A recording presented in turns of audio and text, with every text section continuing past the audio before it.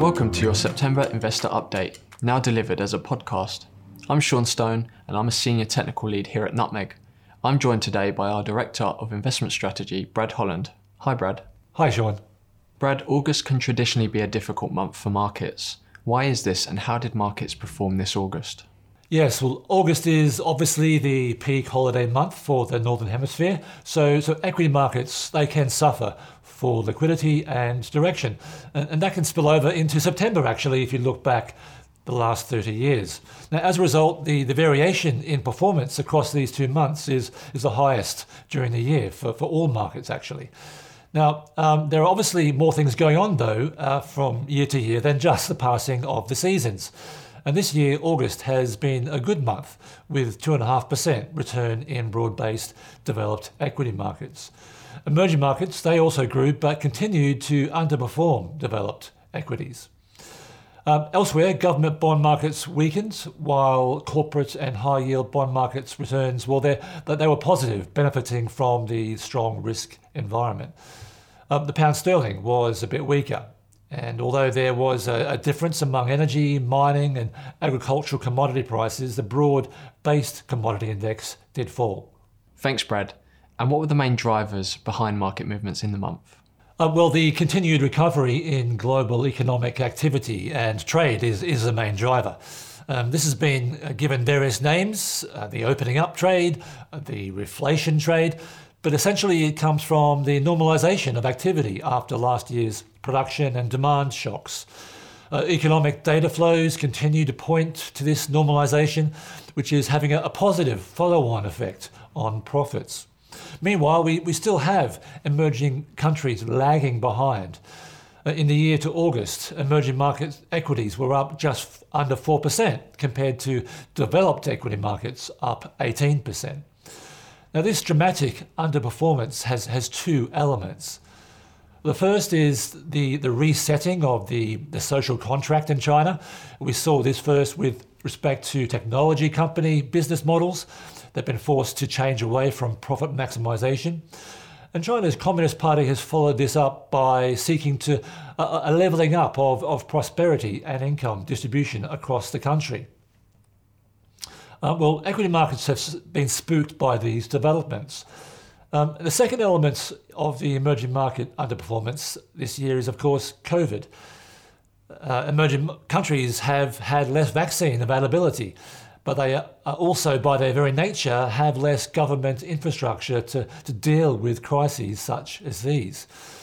The tech company crackdown in China came as somewhat of a surprise, but Nutmeg has always understood that the better income equality in China is very good for its long-term growth prospects, given its shrinking population.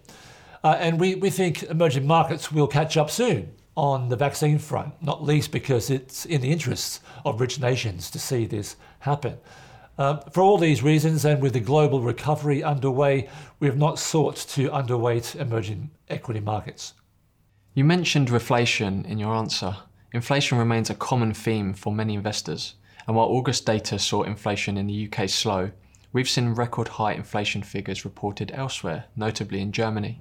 What's our current view on inflation and the measures central banks have in place in response to it? Yes, there are several factors driving inflation at present, and some are more permanent than others. The ones that are least likely to cause long-term inflation are those related to the normalisation process. The usual levels of inventory and ready access to shipping have not existed this year. And without these normal economic lubricants, short-term inflation is occurring. Now, most central banks are acknowledging the temporary nature of the inflation data, but they are watching very closely, of course. And one factor that could prove more long-term is wages growth. And this is important in services sectors, which is the largest consumer sector. It's also the sector struggling to attract workers as economies open up. Wages are having to grow to attract skilled and unskilled workers alike. Now, our view is that inflation is rising in a healthy, cyclical way. Central banks have been trying to create inflation really since the 2008 global financial crisis. After the Trump trade wars damaged global growth and after the 2020 COVID shock, it appears all the stimulus central banks have put in is taking effect. Now, central banks have altered their policy functions too to be slower to raise interest rates when inflation rises. But they are all very keen to begin the process of reducing other stimulus, such as their asset buying programs. And that's the area where we expect more immediate action. The policy has worked, economies are normalising, it's time for policy to normalise too. That's why Nutmeg remains underexposed to government bonds, whose prices will suffer as central banks taper their buying programs. Thanks, Brad. So against this market backdrop, how did the Nutmeg fully managed portfolios perform during August? Well, lower risk portfolios rose by between 0.2 and 0.8% in a month. Middle risk portfolios with a broader mix of equities and bonds, they rose between 1 and 2.25%. And higher risk portfolios, mainly equities, rose between 2.5% and 3.25% on the month. And for the socially responsible portfolios, lower risk portfolios, well, they rose between 0.2 and 0.9%. Middle risk SRI portfolios rose between 1.25% and 2.5%. And higher risk portfolios rose around 3 to 3.5% for the SRI. And given everything that's happened lately, have you made any changes to the Nutmeg fully managed portfolios? Well, for some time, the higher risk portfolios had benefited from large exposure to US NASDAQ stocks. We have been trimming that exposure over time, and we moved this month a small amount of exposure from NASDAQ stocks into the S&P 500, still maintaining the US equity overweight. Finally, this month, instead of our usual customer question, we ran a poll on our social media channels to ask what topic people were most interested in hearing more about. This month, Brad, we'd like to get your thoughts on the chip shortages. From car manufacturing to mobile phones, what will be the long-term impact on supply? So I've already mentioned the inventory and shipping problems being experienced as economies open back up. Well, the US-China technology split, together with the electric vehicle and work-from-home revolutions, well, they're adding further pressure on the supply and demand for semiconductor chips. Manufacturers reliant on semiconductor supply chains have therefore been forced to make tough decisions, with some auto manufacturers temporarily suspending production, and even tech leaders such as Samsung warning of delays to launching its next phone. We've recently written a blog on Nutmegonomics looking at this subject and many of the associated aspects. Medium term, we think it's likely the COVID pandemic engenders structural change in global supply chains. Chains that have evolved to rely on lean processing and just-in-time delivery, low freight costs, frictionless movement. Well, this old system leaves little room for error.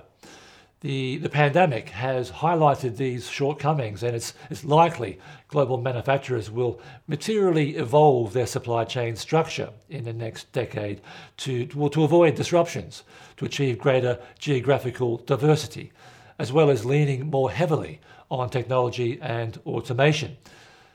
Well, combined with the demand and supply shocks induced by COVID, onshoring is likely to be a key global trade theme in coming years. Thanks, Brad, and thank you for joining us. If you have any more questions for Brad or the investment team, or a topic you'd like to discuss in next month's investor update, you can contact us via social media, email, or in the comment section below. We look forward to seeing you next month.